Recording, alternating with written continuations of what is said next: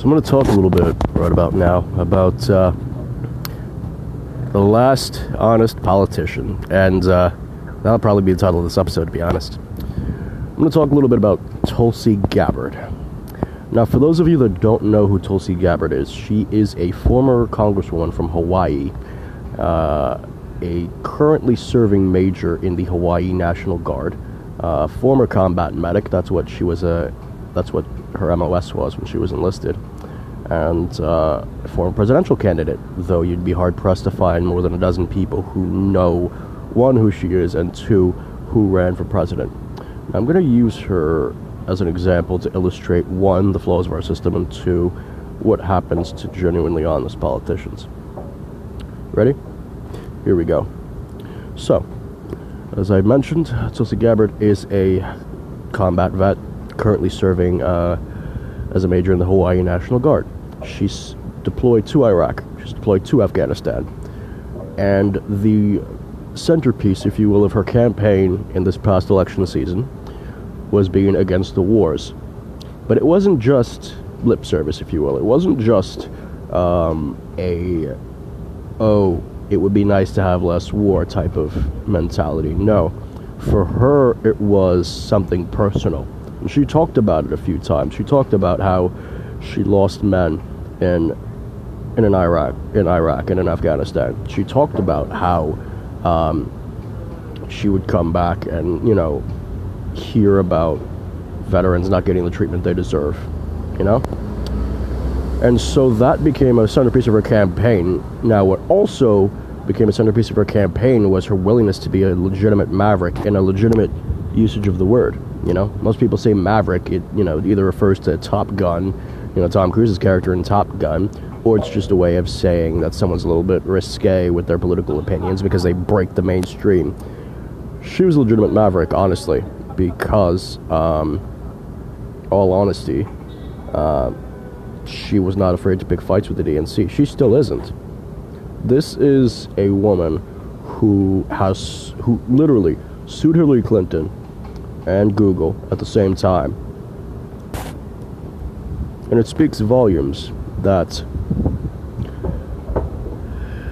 in a Democrat Party claiming to be obsessed with intersectionality, identity politics, this, that, and the third, she checked off all the token boxes, if you will. She is a woman of color. She is of Samoan descent, a non-Christian. She is a practicing Hindu, and again, former combat veteran, a woman, right? Someone with legitimately good ideas, right? This was someone you would think the Democrats would run with and would want. And what makes it even more inspiring is that Gabbard got genuine admiration from people as varied as anti-war progressives, like Mike Gravel, paleocons like Ron Paul and Tucker Carlson, and progressives like Jimmy Dore and Kim Iverson. But no, that wasn't good enough. She was smeared as a Russian agent. She was smeared that she had connections to far-right Hindu nationalist groups in India. She was smeared about having connections to Antifa. She was smeared that, she was not a team player. She was just smeared with all sorts of things, And that's when she wasn't being actively suppressed by the establishment, by Silicon Valley, by people really pulling the strings at the DNC. Right?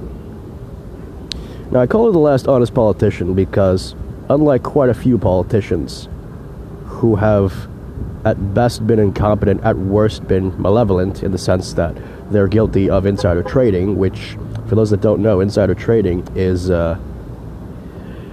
when you are trading stocks and bonds on privileged insider information, meaning information that isn't available to the rest of the shareholders. It just becomes a way to rig the game more than it already is. And we've had 4 senators during this whole pandemic of 4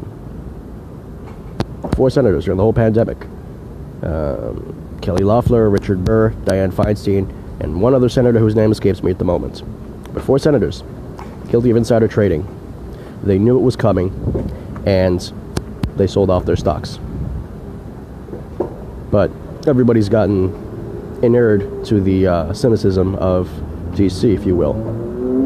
Tulsi was a little bit different, though, and I call her the last honest politician because, among other bills that she pushed for a bill to get troops out of Iraq and Afghanistan. She pushed for an expansion of Andrew Yang, who, quite frankly, is another, honest politician, but mainly honest because he's not a politician. He's just a regular guy who ran on universal basic income, which, let's be honest, has become very popular right now. She pushed forth a bill for an expansion of universal basic income. She pushed for, I believe it was not something about 9/11 veterans. I believe it was related to payouts for the first responders, on 9/11.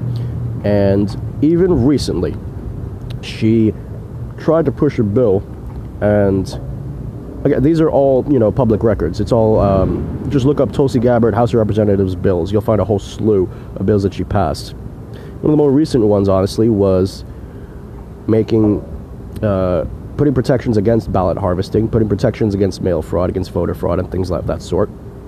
Just to cover all the bases, just to make sure this election is fair and clean. And she even appeared on the Joe Rogan show twice, I believe. The second time with Jocko Willink, former Navy SEAL, and mimetic badass, if you will. So, here's a woman who has a good head on her shoulders, who has proven she can be on Joe Rogan's show, on Tucker Carlson's show, and even on The View for whatever little good that did. She's a true unifier, with people on the left, the right, and the center saying that they would absolutely vote for her in a heartbeat, that they would love for her to be president. But you and I both know the will of the people don't really matter anymore now, do they? Now, they couldn't go after her completely, not in the way that others have been gone after, because again, she's too high profile, former combat veteran, so on and so forth. It would be highly suspicious if something physically happened to her. So instead they smeared her, instead they slandered her, instead they literally, and this was the reason she sued Google, literally shut down her campaign ads that she was trying to put on Google and on different search engines as the debate was over. Now, why would Silicon Valley directly interfere with a candidate's ads? Because they're afraid of her. They're afraid of her when she tangles with the DNC. They're afraid of her when she calls out special interests. They're afraid of her because, unlike most of the people that play lip service to our country, that claim to care about the common people, meanwhile they look down their nose at them, she legitimately cares, legitimately at least gives off the impression, if nothing else, that she genuinely does care, and so far her actions have proven her to be so. Right? Can't say that about many other politicians. So again, I call her the last honest politician because she tangled with the DNC multiple times. In 2016, she was the vice chairwoman of the chairman, or whatever the title they use, of the DNC. And she literally resigned in protest because of the treatment that Bernie Sanders received at the hands of the DNC when they rigged it for Clinton in 2016. And again, everything I'm saying is public record. This isn't anything you can't look up with a 5-minute DuckDuckGo search if you're worried about Google suppressing your results. This isn't anything you can't find out on your own. Everything I'm saying is public record here. So, Tulsi Gabbard, the last honest politician. The second I heard her talk, the second I heard her take down Tim Ryan and his false platitudes about foreign policy, because here was someone who experienced foreign policy. Literally, she was in the thick of it. She was up to her neck in it. She was in Iraq, in Afghanistan multiple times. She'd seen the cost of war, as she said again and again. Truly seen it. And then she took down Kamala Harris for her blatant hypocrisy. And as a potent irony that Kamala Harris is now the vice presidential candidate for the DNC. But Tulsi was literally shut out by her own party. Literally suppressed. And this is what I'm getting at. The reason why people are cynical of electoral politics, the reason why people don't want to vote, 46% of people sit out the election in 2016. And this is something that surprised me when I found out. I'm sure you're going to have double that number sit out, because there's going to be a lot of people looking at the utter garbage that we currently have now, in which the administration couldn't even properly prepare or plan or even make an effort, however token, to help the working people, not the special interests, not the landlords, not the billionaires, the special people, the working people, the real special interest in this country, the working class. We are now facing a decision between an incompetent administration or a corrupt one. Now, granted, they're all corrupt, but the question is to what degree, you know? Is corruption by incompetence bad? Is incompetence, willful incompetence, worse? It's up to you. But don't then turn around and say, why aren't people participating? Why aren't people voting? Why don't people care about the country? Because when someone steps up who does care about the country, they get pushed down. They get smeared. They get slandered.